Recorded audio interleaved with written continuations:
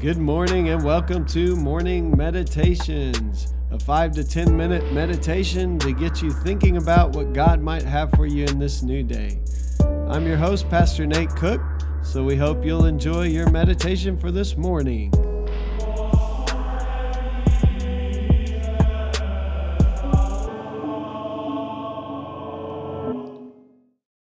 Hey, this is Pastor Nate, and this is your morning meditation for Tuesday, November 26th, 2019. Before we read the scripture today, I want to thank all of you who have been on this journey with me over the last few months. I think it's amazing that we have this new opportunity each day to serve the Lord. We have a new start. We have a new chance to live in ways that would honor God. And so I hope we'll all make the most of it on this day. Today we're going to read from Revelation 22, verses 8 through 21. John is talking about the rest of the book here, this revelation that he has now written down. And here John says, I, John, am the one who heard and saw these things. And when I heard and saw them, I fell down to worship at the feet of the angel who showed them to me. But he said to me, you must not do that. I am a fellow servant with you and your comrades, the prophets, and with those who keep the words of this book. Worship God. And he said to me, do not seal up the words of the prophecy of this book, for the time is near. Let the evildoer still do evil, and the filthy still be filthy, and the righteous still do right, and the holy still be holy. See, I am coming soon. My reward is with me to repay according to everyone's work. I am the Alpha and the Omega, the first and last, the beginning and the end. Blessed are those who wash their robes, so that they will have the right to the tree of life and may enter the city by the gates. Outside are the dogs and sorcerers and fornicators and murderers and idolaters, and everyone who loves and practices falsehood. It is I, Jesus, who sent my angel to you with this testimony for the churches.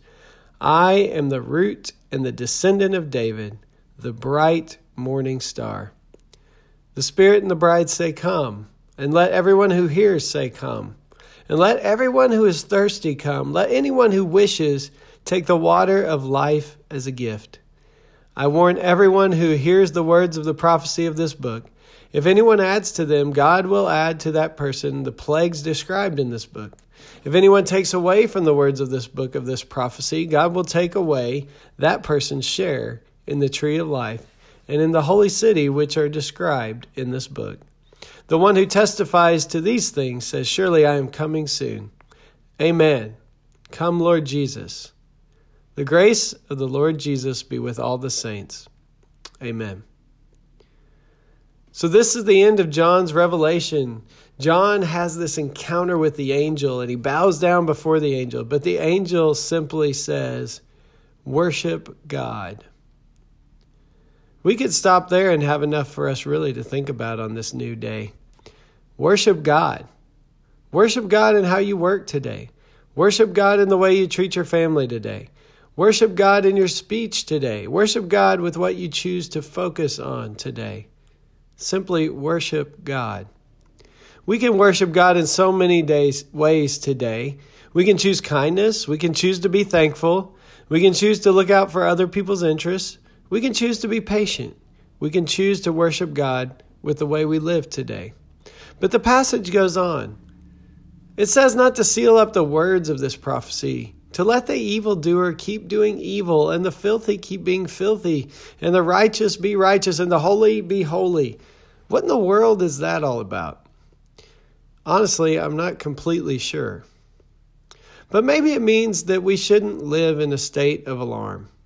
There will always be those who do evil, and there will always be filthy people, and there will always be the righteous, and there will always be holy people too. Maybe it's not our role to determine who is and who isn't, and who is holy, who is evil, and maybe it's not our job to try to fix the world.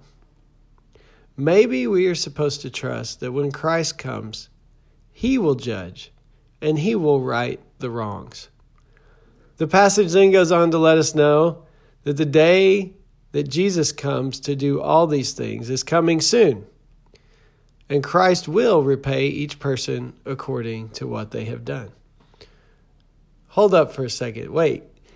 I thought salvation was by grace alone through faith, not by works so that anyone could boast. Those are the words Paul uses in the book of Ephesians chapter 2 at least. So what does it mean that God will repay each one for what they have done? I personally firmly believe that salvation is the free gift of God by God's grace. But Scripture is also clear that our faith is shown by our actions. A good tree bears good fruit. As we put our faith in God and receive God's mercy, God transforms the way we live.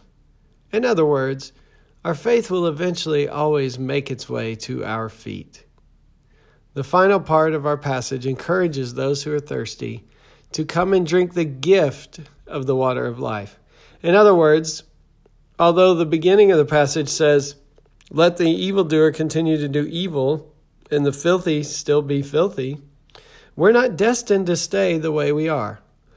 We can receive the life-giving water of the Spirit by turning to Jesus now, today. We can be given new life in Christ, a life that transforms the way we live. Finally, we can live today as one of those who are anxiously awaiting Christ's return, knowing that we are among those whose names are written in the Lamb's book of life, and who will be found among the righteous, not because of our good works, but because of God's mercy. And that's just a thought for this morning, so I hope you have a great day. Well, thanks again for joining us for this morning meditation.